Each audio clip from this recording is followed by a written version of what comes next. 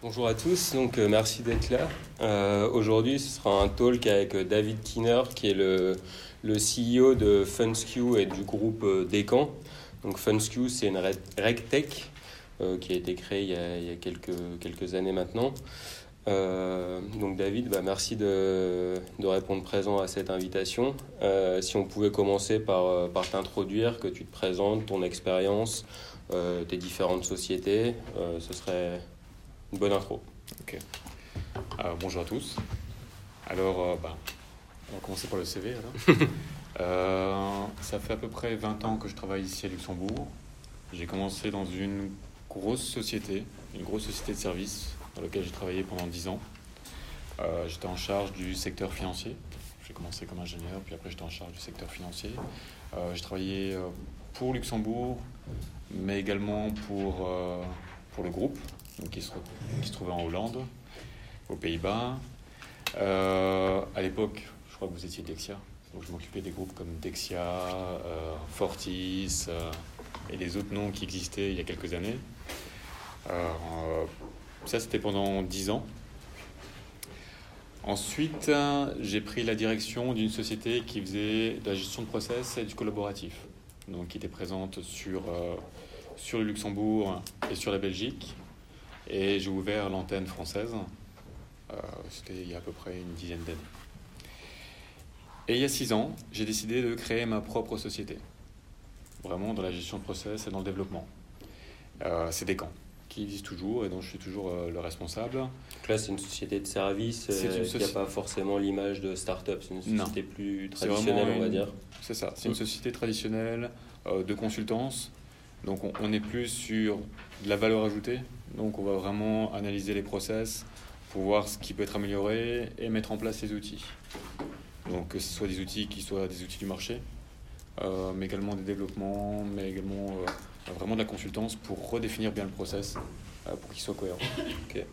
Donc ça, c'est vraiment Descamps dans lequel je travaille depuis maintenant pratiquement 6 ans. Et c'est quoi, tu n'étais pas bien en tant que salarié tu as vu qu'il y avait un besoin sur ce secteur en particulier et tu dis je me lance, ou comment ça s'est créé, cette première expérience entrepreneuriale? Cette première expérience, la société dans laquelle j'ai travaillé était Gitronix. Donc depuis Gitronix, depuis le début, j'avais envie de créer ma société. Parce que on a de la chance à Luxembourg, on n'était pas le gros paquebot en fait de la Hollande. Donc on avait cet esprit entrepreneurial à l'intérieur de la filiale luxembourgeoise. Et donc j'ai voulu après prendre la responsabilité vraiment d'une société. Donc avec tous les éléments, pas seulement la partie commerciale, ou pas seulement la partie technique, mais vraiment l'ensemble, la partie administrative, la partie ressources humaines et autres. Et je veux dire que c'était une très bonne expérience, parce que ça m'a permis de comprendre comment fonctionnait une société, connaître tous les rouages. Et comment tu t'es lancé du coup? À un certain moment, vous avez des actionnaires. Vous êtes obligé de faire avec vos actionnaires. Ils ont des fois raison, ils ont parfois tort. Mais en tout cas, ils ont leurs objectifs à eux. Et à ce moment, je me suis dit, je vais faire ma propre société. En prenant mes fonds, en étant mon vrai patron. Parce que même si on est directeur d'une société et on a des actionnaires, on n'est pas le vrai patron à la fin. Le conseil d'administration définit certaines orientations, vous suivez les orientations, vous ne pouvez pas faire ce que vous voulez. Et donc on n'était pas tout à fait d'accord sur certaines orientations.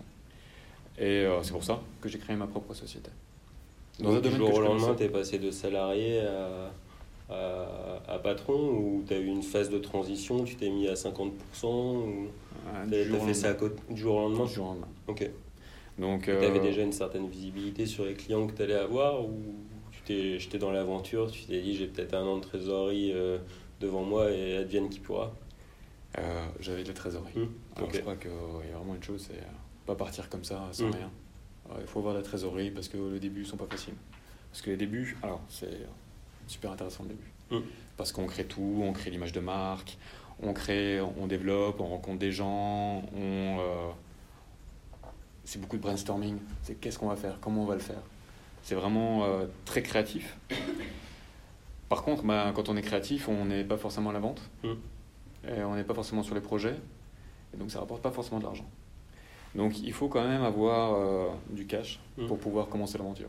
Okay. Si on n'a pas ce cash, en tout cas, si on n'a pas ce cash ou si on ne va pas chercher ce cash quelque part, alors on ne peut pas vraiment commencer l'aventure. Mais moi j'ai eu la chance de...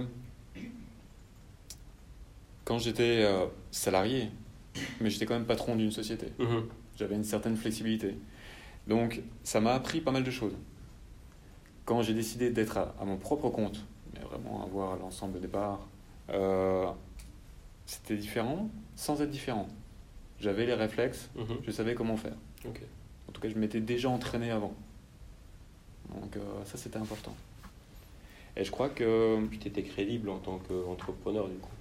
Enfin, tu ne sortais pas d'études, tu avais déjà eu un poste à responsabilité. J'avais déjà eu un poste à responsabilité, j'étais déjà patron d'une boîte. Un carnet d'adresse, j'imagine. Un carnet d'adresse. Par la suite.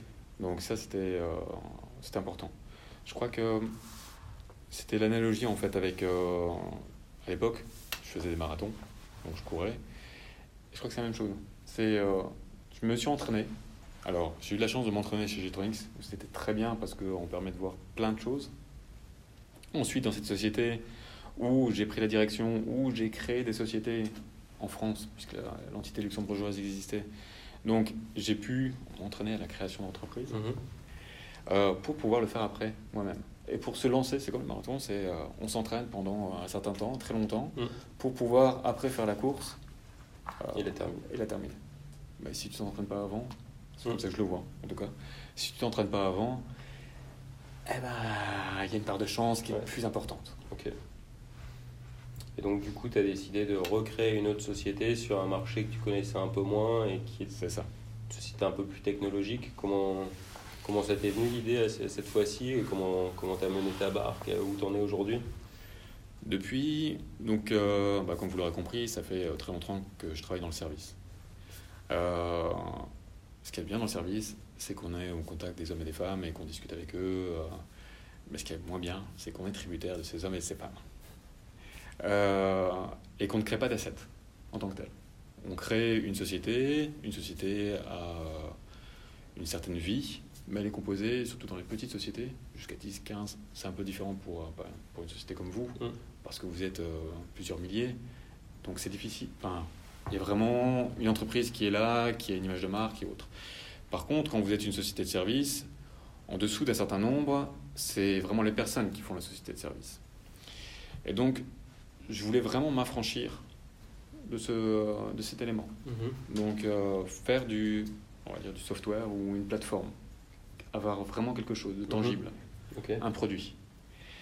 Et très longtemps, je me suis posé la question, quoi faire comme produit? On l'a fait avec mes collaborateurs pendant 10 ans sur différents projets. Et l'idée de FunSku, donc de la RegTech, est venue avec des clients. Donc avec mes clients, on a discuté de tout un ensemble de choses. Et un jour, donc l'idée ne vient pas vraiment de moi. Un de mes clients me dit David, j'aimerais qu'on prenne le temps, qu'on aille prendre un café ou déjeuner ensemble. En l'occurrence, là, c'était un déjeuner. Pour discuter d'un projet qui ne correspond pas à un projet dans l'entreprise, mais qui correspond vraiment à quelque chose qui, à mon sens, est un besoin important sur le marché luxembourgeois. Et donc, c'était un compliance officer. Et ça, c'était un des clients de Descamps, du coup? C'était un des clients de Descamps. Okay. On a été en discuter, on a parlé de ce projet, on s'est dit, voilà, ça a l'air intéressant, mais avant tout, faut voir s'il existe quelque chose sur le marché, faire une petite étude de marché, pour voir s'il y avait un intérêt. Et on a commencé comme ça. Donc, on a fait un premier POC. Donc, ce client est devenu ton associé ou comment ça s'est passé? Alors, j'ai des clients qui sont devenus mes associés. Mais pas celui-ci en particulier? Si, celui-ci aussi. Celui-ci. Donc, on a créé une autre société parce que là, j'étais pas tout seul. Donc, je crois que quand on fait un projet, en tout cas une RegTech, on doit être accompagné par des personnes qui connaissent bien le métier. Et donc, j'ai des associés qui connaissent bien le métier, qui sont compliance officers, qui étaient compliance officers, qui aiment ce métier, qui parfois est complexe, qui parfois est ardu, mais qui est intéressant, au final, qui est intéressant. Et on a décidé vraiment de le faire à ce moment-là. On a fait cette étude de marché, on s'est rendu compte qu'il n'y avait pas grand-chose. Donc globalement, ce qu'on fait... Ouais, si tu peux présenter FunSkew en quelques mots. En quelques mots. Aujourd'hui, quand vous, la BIL, décidez de travailler avec un partenaire, vous êtes obligé de faire une due diligence. Une due diligence, c'est globalement, vous allez vérifier si vous pouvez faire confiance à la société avec qui vous allez travailler. Et ça, vous le faites pour l'ensemble de vos partenaires. Vous n'avez pas un partenaire, vous en avez plusieurs milliers ici à la BIL. Et donc, c'est fastidieux, c'est long. Et à l'époque, il n'y avait pas de plateforme, il n'y avait rien qui permettait de le faire. Bien souvent, les gens travaillaient avec des fichiers Excel, des fichiers Access ou autres, ou des développements maison qui étaient réalisés. Et on a décidé de le faire. On a décidé de le faire pour deux raisons. La première, c'est que ce process, et c'est notre métier au départ, pouvait être industrialisé, optimisé. Et la deuxième, c'est que les partenaires, vos partenaires, en fait, sont bien plus que des partenaires qui vous permettent de répondre à un service, à un besoin, mais ils peuvent être aussi une valeur ajoutée, qui à certains moments vous permettent à vous d'aller plus vite sur un certain marché et de conquérir d'autres marchés aussi. Que ce soit vos partenaires informatiques, que ce soit vos distributeurs, que ce soit des banques dépositaires, que ce soit tous vos partenaires vous permettent de faire ce genre de choses, d'aller plus loin. Et donc on s'est vraiment focalisé là-dessus. On a utilisé des nouvelles technologies pour avoir la plateforme la plus pertinente possible, pour gagner du temps. Un des associés, justement, est un tech ou vous externalisez tout ça? Alors, parmi mes associés, j'ai des techniciens, mais on vient de ce monde. Je viens de ce monde, on a toujours été dans ce monde, Descamps est dans ce monde. Donc, alors par contre, il faut vraiment le suivre beaucoup plus maintenant. Il y a certains sujets comme l'intelligence artificielle ou le machine learning. C'est parce que on l'a fait pour certains projets, qu'on le connaît mieux et qu'on peut l'implémenter.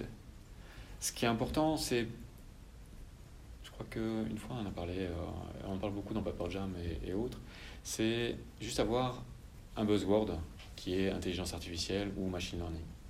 Mais il faut vraiment que ça corresponde à un besoin, que ça corresponde vraiment à un use case dans votre plateforme. Le use case de l'intelligence artificielle pour FunSkew. Voilà, tout à fait. Tu peux en parler par exemple, une plateforme permet de collaborer, permet de faire tout un ensemble de choses, de partager ses questions, ses questionnaires, ses réponses avec l'ensemble des acteurs du secteur financier. Quand on a quelques partenaires, vous avez forcément vos risques, les personnes du risque ou de la compliance, qui vont vérifier point par point tout ce qui est défini.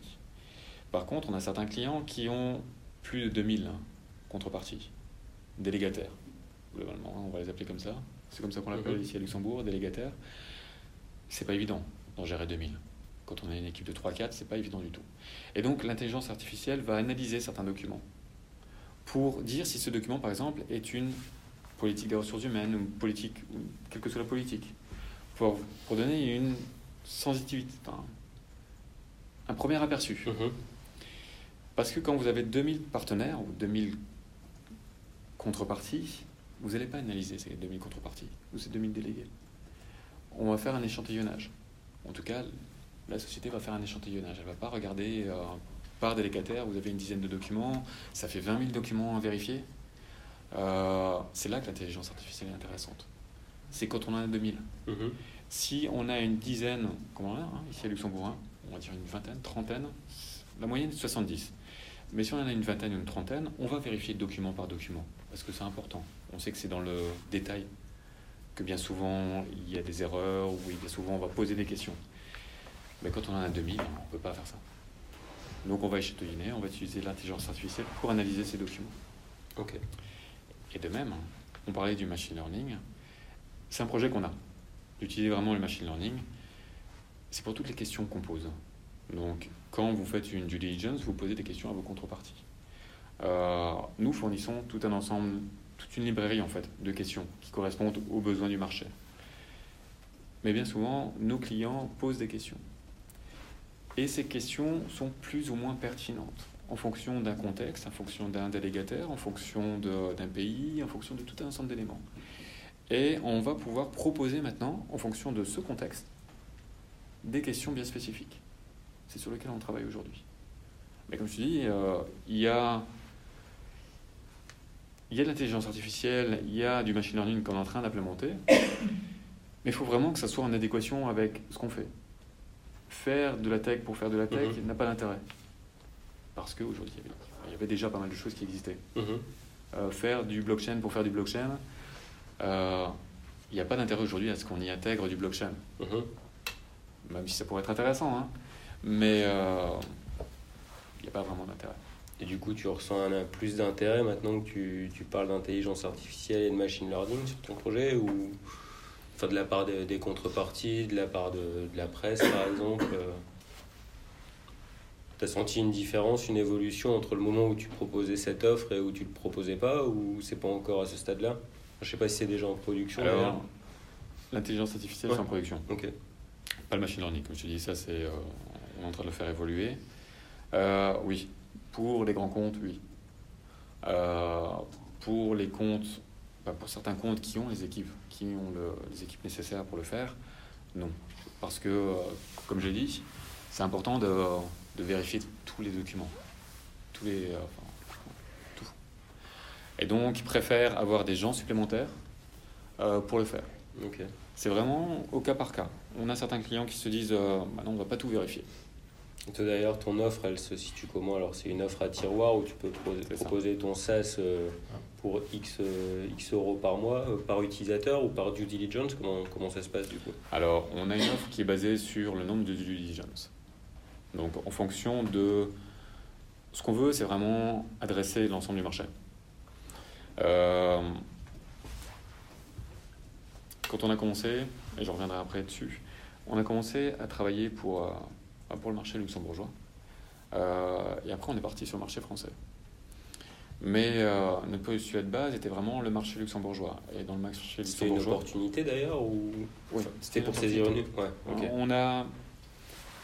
Ce qui est intéressant, je pense que tout le monde le sait, ce qui est intéressant avec le marché luxembourgeois, c'est que on a la chance d'avoir des grands groupes qui sont représentés ici, qui sont présents et représentés ici.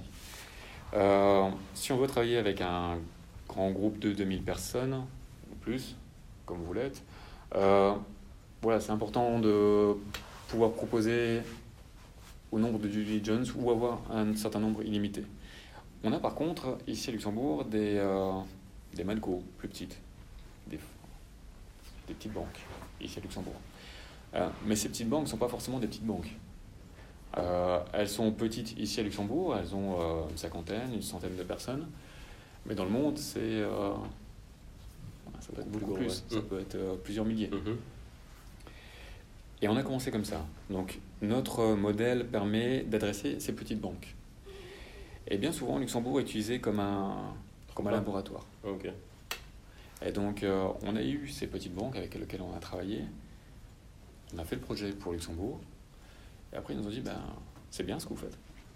Mais maintenant, on aimerait l'implémenter en France, à Paris ou dans d'autres pays. En l'occurrence, ça s'est beaucoup fait en France. Et puis on est parti en France. Okay. Donc on a eu beaucoup de projets, on a eu des projets importants en France. À cette époque, donc le projet a à peu près 4 ans, entre le début et maintenant. On a commencé avec APOC, on a commencé avec des clients. Donc, c'est quoi d'ailleurs que tu as proposé à ton premier client? Tu avais déjà une solution qui était opérationnelle, ou c'était des slides, c'était une idée? Que paraissant, je suis un peu frileux. Donc je préfère commencer un projet avec mes clients pour être certain qu'on soit en adéquation avec le besoin. Donc c'est une version très lean des projets. Comme je te l'ai dit, donc, j'ai des partenaires qui sont compliance officers. Mais je ne voulais surtout pas commencer un projet en n'ayant pas déjà des premiers clients. Et j'en ai parlé, j'ai de la chance d'avoir des clients financiers, pratiquement que des clients financiers. Et on a discuté, et pour 1 ou 2, c'était un besoin. Donc on a développé ce projet avec eux. Donc ce qui fait que mes premiers clients étaient vraiment au cœur du projet. Même avant qu'on commence à faire le projet. On a discuté avec eux, on leur a expliqué que c'était une plateforme, qu'on devait être générique, que c'était pas un besoin spécifique, on n'allait pas répondre à un besoin spécifique. Et comme toute plateforme, on allait répondre à 80-90% du besoin. Mais que il y avait un intérêt. L'intérêt était de pouvoir collaborer, échanger avec les autres acteurs du marché, et aussi un intérêt de coût. Quand on fait un projet pour une centaine de clients, c'est pas la même chose que pour un projet qu'on fait pour un client spécifique. Donc il y en a qui étaient partants, et on a commencé comme ça. Donc on a commencé avec ces projets, avec ses premiers clients. On est parti en France, parce que les projets étaient plus importants en France, donc on était un peu plus présent sur la France. À cette époque, on a créé donc FunSku venait vraiment d'être créé. On était approché par Station F. Je ne sais pas si vous connaissez Station F. Station F, c'est le plus gros incubateur de start-up en Europe même, je pense. En Europe, je crois. Alors c'est ce qu'ils disent, eux ils disent au monde. Mais en France, à Paris, ils ont décidé de prendre une gare et d'en faire un incubateur. C'est très joli. C'est vraiment très joli. Vous avez deux parties. Vous avez la partie salle de réunion et la partie où c'est un grand open space et c'est un hall de gare comme la gare de l'Est. C'est une autre gare qui a été désaffectée, qui a été réhabilitée par Xavier Niel. Et c'est un grand open space. Et c'est impressionnant en fait quand tu rentres à l'intérieur, l'énergie qui s'en dégage. Et donc on a commencé à Station F. Puis après on est revenu ici. Et ça t'a aidé, Station F? Enfin, c'est quoi ton feedback sur... C'est un programme que tu as pris là-bas de quelques semaines, de quelques mois et C'était un programme d'1 an. Ils ont investi dans FunSku Le problème, c'est que on est arrivé juste au début de Station F. Donc ils étaient aussi en train de se créer. Ça venait d'être ouvert, donc on était les premiers, on a essuyé peut-être les plâtres. Mais tout était en train de se mettre en place. Et c'était très bien. Ils mettent à disposition pas mal de choses. Moyennant des fees ou comment ça se passe? Pas forte, oui, moyennant des fees en général. À l'époque, donc il y a beaucoup de VC qui sont là, qui viennent pour investir. Donc ça permet vraiment de grossir, de donner de la visibilité à un certain moment. Nous, on était encore dans une phase où on crée. Donc où on commençait à avoir nos premiers clients. Donc je pense qu'il aurait été intéressant d'être à Station F un tout petit peu après. Maintenant, par exemple. Maintenant. Mais entre-temps, en fait, il y a des choses qui ont changé. Alors, je ne sais pas si beaucoup de gens ici sont dans la compliance. La CSSF a décidé de faire une nouvelle circulaire. Le nom barbare de la circulaire, c'est la 18698. C'est propre à Luxembourg, du coup? C'est propre à Luxembourg. Et c'est propre à notre marché. Donc pour nous, c'était une formidable opportunité. On a commencé le projet en se disant, là, CSSF... Elle consiste en quoi, cette circulaire? Enfin, si c'est pas trop technique... Non, je veux pas être technique. La circulaire, alors depuis toujours, la CSSF dit, quand vous travaillez avec quelqu'un, faites attention avec qui vous travaillez. Parce que c'est un facteur de risque. Donc nous, on est parti de ce postulat. La 18698, qui est sortie en août de l'année dernière, a dit, attendez, aujourd'hui, les risques sont plus importants avec vos partenaires. Donc, faites attention. Et maintenant, on veut ça. Et c'est important pour nous. Et on va vérifier ces choses. Et on va être plus actif sur ces points-là. Alors, c'était formidable pour nous. Donc, c'est comme ça que ça s'est terminé, en fait, l'aventure Station F. Parce qu'on s'est dit, c'est maintenant qu'il faut retourner au Luxembourg. C'est maintenant qu'il faut être plus présent à Luxembourg, ne pas être présent dans un incubateur français, mais être vraiment présent dans un incubateur luxembourgeois.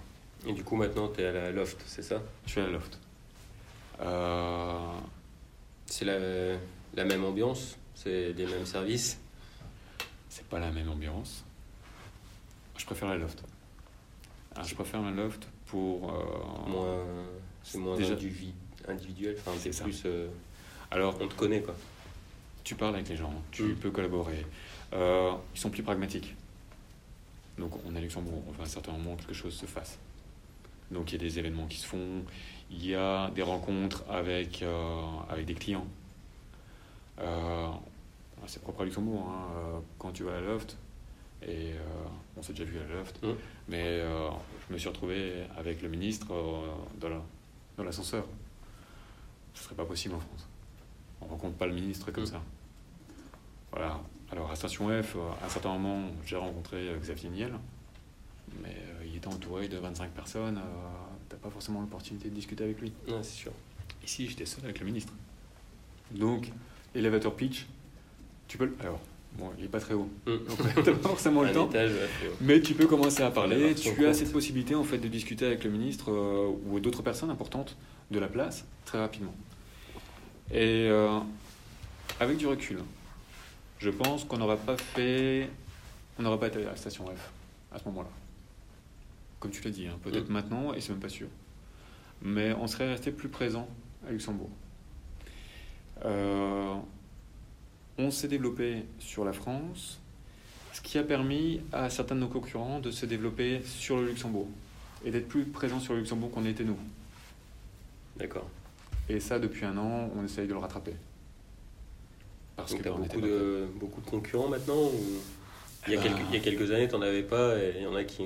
Quand on a commencé le projet il y a quelques années, il n'y avait pas vraiment de... on a fait cette étude de marché, il y avait quelques concurrents aux États-Unis qui ne voulaient pas venir ici. On n'aurait pas réinventé la roue parce qu'il n'y avait pas d'intérêt. Par contre, maintenant, il y a des concurrents. Et c'est un marché compétitif.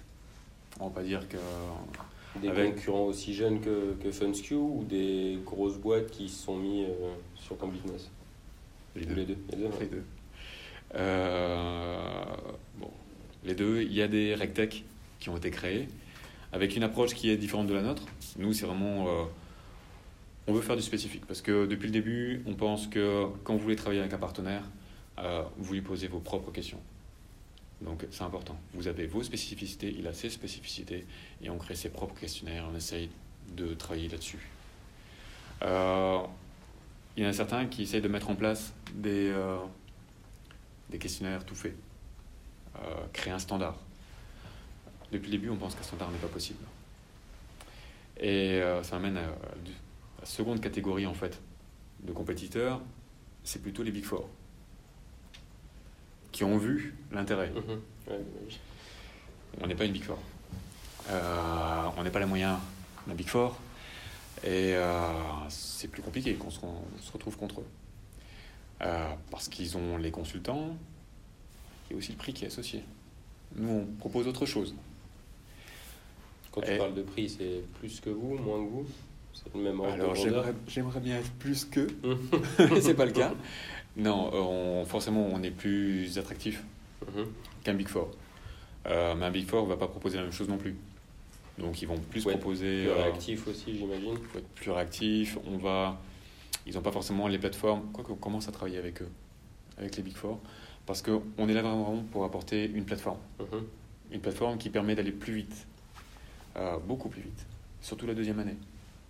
Donc, où on gagne 70% du temps. Donc il y a un vrai intérêt. Mais il y a un vrai intérêt également pour les Big Four. Donc parfois, certains sont compétiteurs. Collaborer que être... Parfois, on collabore avec certains. Et du coup, c'est pas... Enfin, pour un même gros client, le gros client aura pas plus tendance à aller vers un Big Four que vers FunSkew? Je te dirais que ça dépend du client. Ça dépend vraiment du client. Il y a certaines grosses sociétés... Parce que les gros clients, j'imagine, qu'ils vont faire aussi leur propre due deal sur toi. Ou sur... du coup... oui, évidemment. T'as peut-être moins d'historique. On a moins d'historique. De toute façon. On est une start-up. Forcément, on n'a pas la même assise financière qu'un... les Big Four, ils ne sont pas beaucoup. Hein, qu'un Price, qu'un Deloitte, qu'un KPMG ou un EY. Mais par contre, c'est... Je ne vais pas dire un risque, hein, mais c'est un pari qu'ils prennent. Et il y a des gros qui ont pris ce pari. On sait très bien que vous êtes une start-up. On sait très bien que même si aujourd'hui vous êtes une dizaine, demain peut-être une vingtaine, une vingtaine, c'est pas les 100 000 de POC.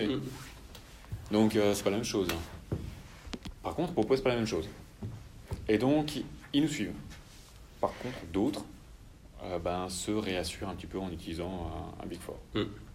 Au moins, Contre ça, on peut rien faire. Ils contribuent à évangéliser ton business quand même au final. Oui. Et je te dis, aujourd'hui, on arrive à faire des partenariats, on commence à faire des partenariats avec des Big Four en disant, très bien, nous on a des consultants, on a l'assise financière, et vous avez la plateforme, l'outil qui permet d'aller plus vite. Donc, avec nos consultants et avec votre outil, on peut aller plus loin. Donc, on commence à faire ces partenariats. Et pour aller plus loin, justement, tu prévois de lever des fonds ou tu développes tout en interne ou... Ouais. À un certain moment, alors jusqu'à présent, comme j'ai expliqué, j'ai 2 sociétés. Une aujourd'hui permettait d'alimenter l'autre. À un certain moment, il faut passer à l'étape supérieure. Et ma première société a besoin de plus de fonds que ce qu'on met aujourd'hui dans la société. Même si on n'est pas à break-even pour l'instant avec FunSkew. On a des revenus intéressants, mais on n'est pas à break-even. Et on commence à le faire. Et je pense que début de l'année prochaine, on va faire une première levée. Donc on aura l'assise suffisante avec un certain nombre de clients, de beaux clients, ce qui nous permettra de faire une première levée qui sera intéressante. Et là, du coup, ton network avec Station F et la Loft, ça t'a aidé? Ou ça t'aide? Ça va m'aider. Ça va t'aider? Ça va m'aider. Et comment tu vas choisir justement tes investisseurs? Tu vas privilégier des personnes physiques ou plus de personnes physiques? Tu préférais un seul gros fonds ou un acteur corporate, je sais pas, celui une référence dans le domaine de la compliance, s'il pouvait mettre au pot, c'est quelque chose que tu aimerais ou tu n'as peut-être pas encore réfléchi? Et évidemment, on a toujours ce qu'on rêve d'avoir. Et après, on verra bien ce qu'on aura. La réalité littéraire. Mais ce qu'on rêve d'avoir, quand on veut vraiment avoir quelqu'un qui investisse dans sa société, c'est quelqu'un qui connaisse bien le business, qui puisse être aussi un vecteur de croissance. Donc évidemment, je préférerais un corporate, même si un corporate, ça dilue un peu les responsabilités, mais un corporate qui soit dans le domaine. Donc ça nous permettrait peut-être d'aller plus vite sur certaines opportunités. Donc aujourd'hui, on sait que par exemple la 18698 est mise en place pour Luxembourg, c'est vraiment la CCF qui l'a implémenté. Il y a d'autres choses sur Sapin 2 en France et d'autres réglementations qui sont en train d'être mises en place en Europe. Chaque marché a ses propres spécificités. Chaque régulateur. Alors, la SCF est la plus avancée sur ce point-là. Avancée ou contraignante? Qu'importe, pour nous, c'est avancé. Alors, peut-être que pour vous, c'est contraignante, mais pour nous, c'est avancé. Et ça l'est, parce que c'est vraiment un facteur de risque. Donc, je pense que c'est vraiment le facteur de risque le plus important aujourd'hui. Donc, on fait du KYD et pas du KYC, et je pense qu'aujourd'hui, le KYC est bien adressé. La différence entre les deux? Le KYC, c'est sur la personne physique. Ouais. Le KYD, c'est vraiment sur la personne morale. Okay. On ne va pas poser les mêmes questions. On ne va pas avoir la même base de données. On va être plus sur le process. Sur une personne physique, on ne va pas lui demander comment elle fait les choses. Quand on fait une due diligence, on va poser la question à son partenaire. Comment toi tu fais ça? Et c'est en fonction de comment il fait ça qu'on va travailler avec lui ou pas. Okay. Donc c'est vraiment cette différence qui est là. Donc oui, pour répondre à ta question, si je avais vraiment un investisseur, ça serait un corporate. Ok, bon bah super. On verra ça l'année prochaine. Du coup, tu as dit que vous étiez une dizaine maintenant chez FunSkew. Un peu moins. Comment tu peux nous raconter ton premier employé chez FunSkew, le premier revenu généré, le premier client, tu l'as déjà évoqué. Savoir comment tu as fait peut-être pour développer pour embaucher les développeurs qui ont créé la plateforme. J'imagine que si tu te lances dans l'intelligence artificielle, ça court pas les rues non plus. Donc comment tu as fait face à tous ces problèmes? Alors, c'est un problème. C'est un problème. Je pense que tout le monde le sait. Ici à Luxembourg, le problème des ressources humaines est un vrai problème. Parce qu'il n'est pas évident de trouver les bonnes personnes. J'ai eu la chance de travailler dans le service pendant 15 ans. Ça me permet de connaître certaines personnes. Et d'avoir déjà mon réseau. Et ça permet, ces personnes qui étaient dans le développement sont tournés vers l'intelligence artificielle, vers les nouvelles technologies. Parce qu'elles viennent de là, parce qu'elles ont voulu suivre les technologies, et donc très rapidement, j'ai pu trouver des personnes. Ça n'a pas été si facile que ça, hein. Je dis très rapidement, mais ça n'a pas été si facile que ça, parce que le marché luxembourgeois est très tendu pour ce type de ressources. Par contre, ces personnes étaient intéressées par l'aventure. La vision que tu avais La vision qu'on a des prochaines années, de ce qu'on veut faire, parce que c'est un pari pour eux aussi. C'est un pari pour eux aussi. C'est une société un c'est peu aussi pépère, je veux pour dire. eux, c'est aussi, il est évident que c'est plus facile d'aller dans un grand groupe qui commence à mettre en place un projet d'intelligence artificielle, une banque par exemple, et avoir une certaine garantie de l'emploi. Puisqu'on reste une start-up. Une start-up, même si on a des bases solides, on ne sait pas de quoi fait l'avenir. Les 2-3 prochaines années. C'est un peu plus facile dans une banque. On sait de quoi il fait l'avenir. Donc, c'était la première difficulté. Tu me parlais de la question du client. Donc, il y a les clients avec qui on a vraiment démarré le projet, donc avec qui on a appris. Et ça, c'était important de rester proche du besoin initial. Et l'un des premiers clients qui était en dehors de ces clients-là a été un client qu'on a fait en 2 semaines. Le cycle de vente a été vraiment très rapide, 2 semaines. C'était très bien pour nous. Ça nous a mis sur une fausse piste au départ. C'est-à-dire qu'on s'est dit, le cycle de vente est rapide. C'est un besoin qui est là, qui est latent, tout le monde l'attend. Ils vont prendre des décisions parce qu'on voit qu'il y a un intérêt, on voit qu'il y a la circulaire qui est tombée, encore plus, c'était juste au moment de la circulaire. On s'est dit, tout le monde va se précipiter. C'est très bien. C'est pas vraiment le cas. Donc, on a, avec certains grands groupes, des cycles de vente qui sont maintenant au-delà de 1 an. Entre ton premier rendez-vous... Entre le premier rendez-vous qui a été initié juste après août, parce que ça a été un électrochoc pour le marché. C'était quand cette circulaire Août. De l'année dernière. Fin août 2018. Ok. Où ils se sont tout de suite dit, faut qu'on fasse quelque chose. Puis après, attendez, il y a un peu plus que ça. Donc, il faut qu'on réfléchisse correctement. Et maintenant, ça fait 1 an. Donc, on discute, on voit certaines choses, on évolue aussi avec eux. Il faut être agile, évoluer avec eux. Mais c'est pas 2 semaines. Donc, nous, on s'est dit, voilà, ça va aller très vite. 2018 va vraiment être l'année de la... On en avait parlé à cette époque. C'est maintenant que ça démarre. Eh ben non, c'est pas maintenant que ça décolle. Ça a démarré, ça a bien démarré sur Luxembourg, mais ça n'a pas décollé pour autant.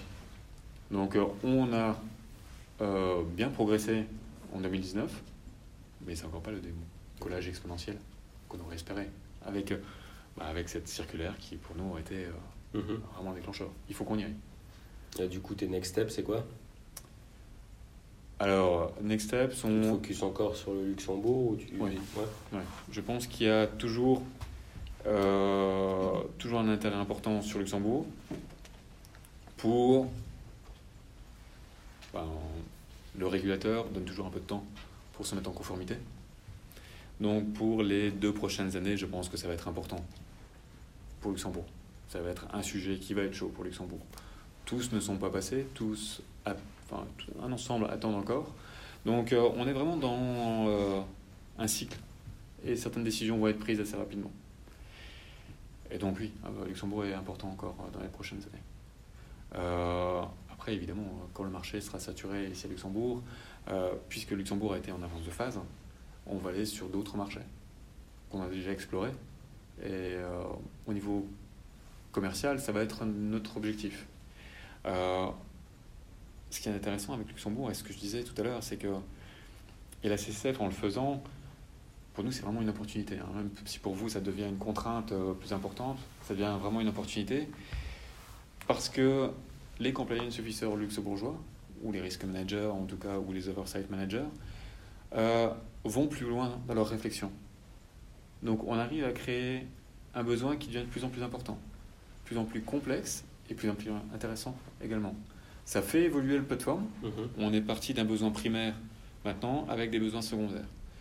Et c'était déjà l'objectif au début, mais on va vraiment créer une suite avec différents éléments. Donc on parlait du machine learning, donc c'est important pour certains de nos clients. On parlait d'intelligence artificielle, c'est important pour certains, mais pas pour d'autres. On parlait de la partie KPI, c'est important pour certains. Donc on crée un nouveau module sur la partie KPI qui n'était pas dans la plateforme de base. Et donc on va faire évoluer la plateforme pour d'autres choses aussi. Donc on a vraiment différentes étapes, que ce soit déjà au niveau commercial, continuer notre progression sur Luxembourg. On a beaucoup d'ailleurs des commerciaux dans ton équipe. C'est toi qui te charges de ce volet-là. Alors moi je me charge en la partie. dizaine de personnes, comment sont réparties les compétences? Quand on était en France, on a eu la chance d'avoir des personnes d'HEC qui nous ont aidés pour développer le marché français. Ici, bien souvent, c'est moi qui le fais. Et on a outsourcé une partie de la vente. Donc ces personnes permettent d'avoir un premier contact. Et après, nous, on y va et on discute avec eux. Ce qui permet de découper en fait le cycle de vente. Il est clair que quand on outsource quand on a un partenaire pour travailler sur ce genre d'éléments, il faut avoir confiance en ces personnes. Donc c'était le cas, on les connaissait, je les connaissais d'une certaine manière. Et voilà, ça a bien fonctionné, ça nous permet de créer des opportunités pour après avoir le premier lead, faire des call cases pour pouvoir commencer. Et après, discuter. Mais on le fait aussi, nous, en interne. Ça marche. Bon, on arrive à la fin de ce talk. Merci à tous d'être venus. Merci David. Merci à vous.